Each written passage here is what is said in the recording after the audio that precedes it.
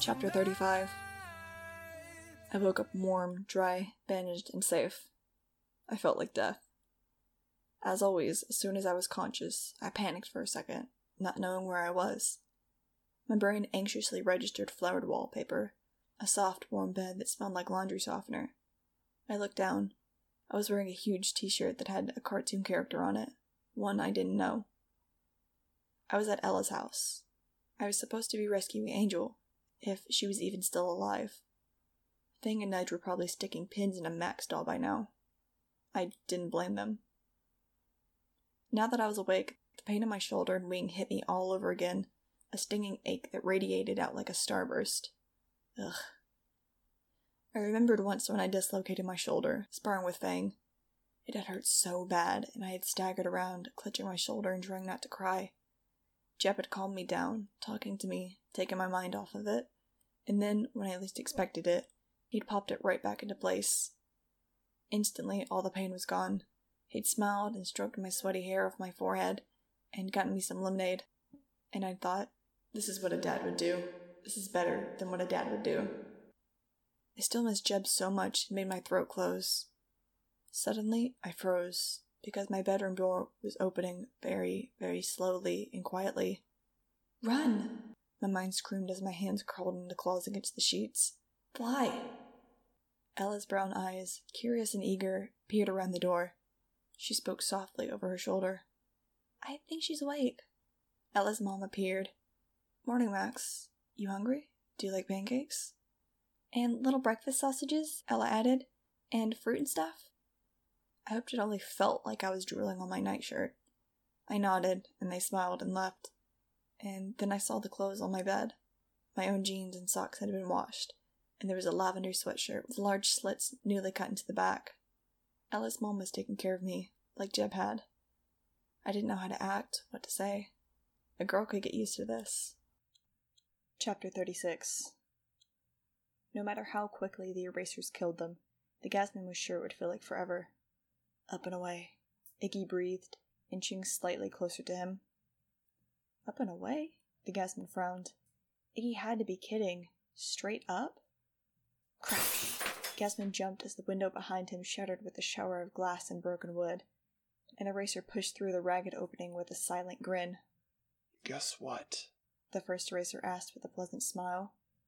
"We got the little one. They don't need you two alive." They laughed. The sound like deep bells ringing, and then their faces began to change.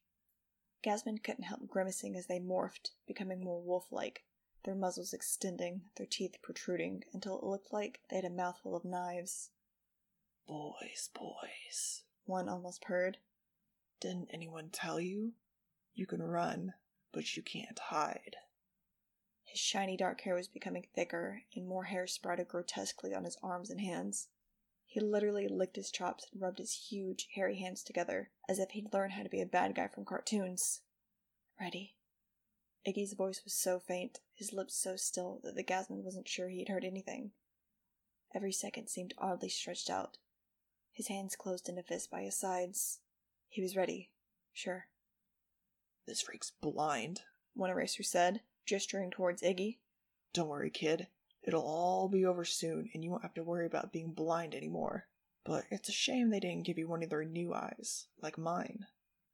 The Gasman looked up at him. A feeling of revulsion arose in his throat as he saw what the eraser meant. Set deep into one orbital socket was a stainless steel ball. A red, laser-like glow made it look as though it was filled with blood. The eraser grinned and turned his eye to the Gasman. A red dot appeared on the Gasman's shirt, and, as he watched, it slowly began to burn a small hole in the fabric. The erasers laughed. "You left before they could fix you up with the latest technology," one said. "Your loss." "Yeah, right," the Gasman thought in disgust. "How about it, piggies?" the first eraser asked. "Do you want to try to run? Who knows? You might get lucky. For a little while." Grinning with anticipation, the eraser drew closer. On 3. Once again, the Gasman wasn't sure if he'd heard Iggy or if he was imagining it. 1. The Gasman's toes clenched inside his sneakers. 2. When Iggy shouted, 3! The Gasman leaped straight into the air, unfurling his wings with a huge whoosh. With a roar of anger, one eraser grabbed the Gatsman's foot and yanked. Above him, Iggy burst through the rotting roof of the cabin, out into the sky. The Gatsman broke free of the eraser's grip. Then he was pushing through the shattered roof, tucking his wings in tight to get through the hole. Outside, he lost altitude too fast and landed clumsily on a rickety roof beam. He slid sideways, grabbing for roof shingles that came off in his hands. Iggy yelled from 20 feet above him, "Gazzer, move!" Just as he slid over the edge of the roof, the Gatsman spread his wings. He pushed down hard with all his strength, then pulled his wings up and pushed them down again. As he surged to meet Iggy, Iggy threw a package down into the cabin. "Move, move, move!" Iggy yelled, flapping like crazy. Within seconds, they were 100 yards away. Only it was more like ba-ba-boom! The two boys recoiled from the blast, tumbling backward in the air from the shockwave. The Gatsman rightened himself, eyes wide, as a fireball 10 yards in diameter rose from where the cabin had been. He was speechless. After the fireball from Big Boy disintegrated, the cabin burned brightly. Its old, rotted wood consumed as instantly as kindling. Flames reached for the sky, licking at the green trees nearby, snaking along the ground as brittle brown pine needles caught fire. God, it was beautiful. "Well," Iggy said after a long while, "that takes care of them." The Gatsman nodded, feeling sick. One dark body had flown upward in the blast, falling back to earth as a glowing coal. The other racer had crawled a few feet away from the cabin, a burning silhouette that had collapsed, its outlines blurred by a flame. "Unless they escaped," Iggy added. Of course, Iggy hadn't seen anything. The Gatsman cleared his throat. "No," he said. "They're dead." He felt slightly queasy, guilty, and dirty. Then he remembered Angel, how she'd shared the last of the ice cream with him 3 nights ago. She was so small, and God only knew what horrible things they were doing to her. His jaw hardened. "Take that," he muttered. "That was for my sister. For Angel, you scum-sucking jerks." Then he saw the black Hummer, its hood crumpled, driving fast towards the burning cabin. An eraser was leaning out of the passenger window, looking through binoculars. "Come on, Iggy," said the Gatsman. "Let's get out of here." Chapter 37. The bell clanged jarringly, and rough hands pushed Angel forward. She stumbled, catching herself at the last second before falling onto coils of razor wire. Angel wanted to cry. She'd been doing this all day. It was late afternoon by now. She was starving and lightheaded, and every muscle ached, and they still made her run. It was a maze, Angel knew that. They'd made a huge gym-like room in the school's main building. They rang a bell and pushed her forward, and then she had to run as fast as she could to find the exit. Each time the maze was different, the exit in a different place. If she slowed down, she got an electric shock so strong that it scrambled her brain, or red-hot wires under her feet burned her. So, eyes blurry with tears, Angel ran forward blindly, taking this turn and that until she finally stumbled out the exit. Then she would get a sip of water and a 5-minute rest while they redid the maze. Angel sniffled, trying to keep quiet.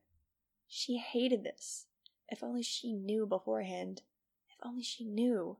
She could run through fast and not get shocked or burned. Angel sat up, a tingle of excitement running down her spine. She closed her eyes and tried to listen to what the Whitecoats were thinking. One of them wanted to let an eraser loose in the maze, have a fight with her, see how strong she really was. One of them thought they should increase the heated wires so she always had to run on them, whether she was slowing down or not. Then he could study the effect of stress on her adrenaline levels. Angel wanted them all to burn in HE double toothpicks forever. One of them was designing the next maze, the creep. Angel concentrated, trying to look as though she was resting. Someone gave her another sip of water, and she sucked it down fast. She could see the rough plan of the maze. It was in her mind because it was in the Whitecoat's mind. Deliberately, Angel breathed in and out, looking spent, but she felt a new surge of possibility. She got it. She knew what the next maze would look like. Blinking tiredly, Angel sat up, keeping her eyes unfocused. In her mind, she was reviewing the maze's layout. A quick right, then another right, then a left, skip the next 3 rights and take the 4th one, and so on until she saw the exit. She could see all the traps, the dead ends, the paths that led nowhere. She could hardly wait to blow their minds. This would be fun. A white coat grabbed her, made her stand in front of the new Macy's entrance. The bell clanged. Angel took off, running as fast as she could in case all the wires were hot.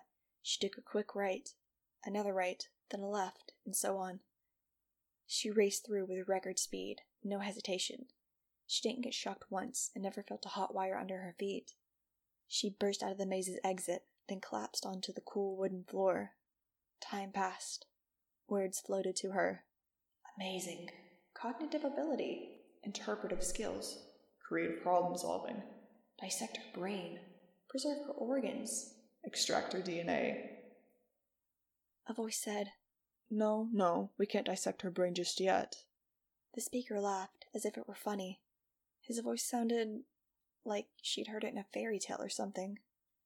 Like late at night, or at home, or with Max. Angel blinked and swam towards consciousness. She made the mistake of looking up. An older man was there. He wore wire-rimmed glasses and was smiling at her. She got no thoughts from him whatsoever. He looked... Hello, Angel, Jeb Batchelder said kindly. I haven't seen you in a long time. I missed you, kiddo. Chapter 38. Nudge didn't know exactly what Fang expected to see. Max flying toward them? Max standing on the ground below, waving her arms to get their attention? Max's body crumpled? Nudge shut that thought down. She would just wait. Fang was older and really smart. Max trusted him. Nudge trusted him too. How far back had Max separated from them? Nudge couldn't remember. She and Fang had been flying in ever-widening circles for hours. How did they know Max hadn't passed them and was somehow waiting for them back at Lake Mead? Fang, do you remember where we left Max? Yes. Are we going there? Pause. Not if we can help it. But why? Maybe Max is hurt and needs help. Maybe we need to save her before we go save Angel. It was hard, keeping these missions separate. First Angel, now Max, then Angel again. Fang banked to the left, tightening the angle as they'd seen the Hawks do. Nudge followed him. Below them, the ground looked parched, with only occasional roads, cactuses, brush. I don't think Max would have gotten hurt all by herself, Fang said slowly. She's not gonna fly into a tree or crash land. So if she's late because she's hurt, it probably means that someone, a person, hurt her. Which means that someone knows about her. We don't want that someone to know about us too. Which they would if we went to where Max is. Nudge's jaw dropped. If Max is late because she's busy, then our going to her won't speed things up. She'll come when she's good and ready. So for now, we do a general look-see. But we're not going all the way back. Nudge heard Max's voice in her head. Think before you speak. So she shut her mouth and thought. She had no idea how Fang could not get Max, even if it meant they might get captured or hurt themselves. They all might get captured or hurt saving Angel, right? Why was Max different from Angel? Max was more important than Angel, Nudge thought, feeling guilty. Max took care of them, helped run their whole lives. She snuck a look at Fang. Fang was good, if not very warm or huggy. He was strong and handsome and capable. But would he stick around to take care of everyone if there were no Max? Or would he take off and go live by himself somewhere and not be bothered with them? Nudge didn't know what Fang was really thinking. Suddenly, Nudge was brushing tears out of her eyes, swallowing down the lump in her throat, feeling her nose clog up. Oh God, she couldn't bear it without Max. Blinking, she tried to clear her vision, tried to think about something else. She saw a white truck below and focused on it, forcing herself to wonder what it was carrying, where it was coming from. Like any of that mattered. She drew in deep breaths and held them, refusing to cry in front of Fang. She might have to start being very strong very soon. She might as well practice now. The truck headed toward an intersection that had signs marking a junction. Nudge blinked and looked as the signs became clear, and she could read them. One said, California Welcome Center, 18 miles. One said, Las Vegas, north, 98 miles. One said, Tipsco, 3 miles. Tipsco? Tipsco, Arizona? Where Nudge was from. Where her parents had been. Oh God. Could she still find her parents? Would they want her back? Had they missed her so much all these years? Fang! She shouted, already beginning the descent. It's Tipsco, down below. I'm going there. No way, Nudge, Fang said, flying closer to her. Don't get sidetracked now. Stay with me. No, Nudge said, feeling daring and desperate and brave. She hunched her shoulders and tucked her head down, feeling herself lose altitude. I have to go find my parents. If Max is gone, I'm gonna need someone. Fang's dark eyes widened in surprise. What? Nudge, you're crazy. Come on, let's talk about it. Let's go find a place. Take a break. No, Nudge said, tears coming to her eyes again. I'm going down, and you can't stop me. Chapter 39. We're pretty safe, unless the erasers catch our scent, the Guzman whispered to Iggy. The two of them were tucked inside a narrow fissure in the side of a cliff, up high. Scraggly bushes obscured the opening. The erasers would have to rock climb to get to them, or use the chopper. Iggy kicked back and rested his hands on his knees. Well, this is a total suckfest, he said grumpily. I thought with those two erasers taking dirt naps, we'd be free and clear, at least for a while. They must have sent for backup even before they attacked the cabin. The Guzman ground dust between his fingertips. At least we took two of them out. He wondered if Iggy felt as weird about it as he did. He couldn't tell. Yeah, but what now? We're kinda all dressed up with no place to go, Iggy said. There's no way we can go home. They're probably everywhere. What are you supposed to do with ourselves? And what if Max and the others come back, just to fly into an ambush? I don't know, the Guzman said in frustration. I hadn't thought beyond just blowing them the heck up. Maybe you should come up with a plan. The two boys sat in the semi-darkness of the fissure, breathing in stale air. The Guzman's stomach rumbled. Tell me about it, Iggy said, resting his head on his knees. Okay, the Guzman said suddenly. I have an idea. It's risky, and Max will kill us when she finds out. Iggy raised his head. Sounds like my kind of idea. Chapter 40. Never in my 14 long years have I felt the slightest bit normal, except for my day with Ella and her mom, Dr. Martinez.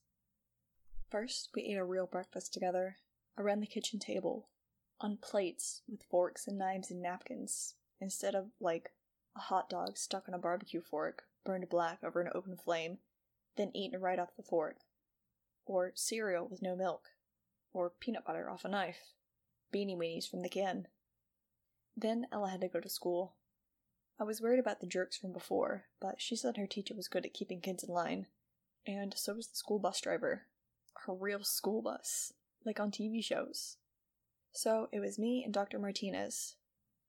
So, Max, she said as she unloaded the dishwasher. I tensed. Do you want to talk about anything?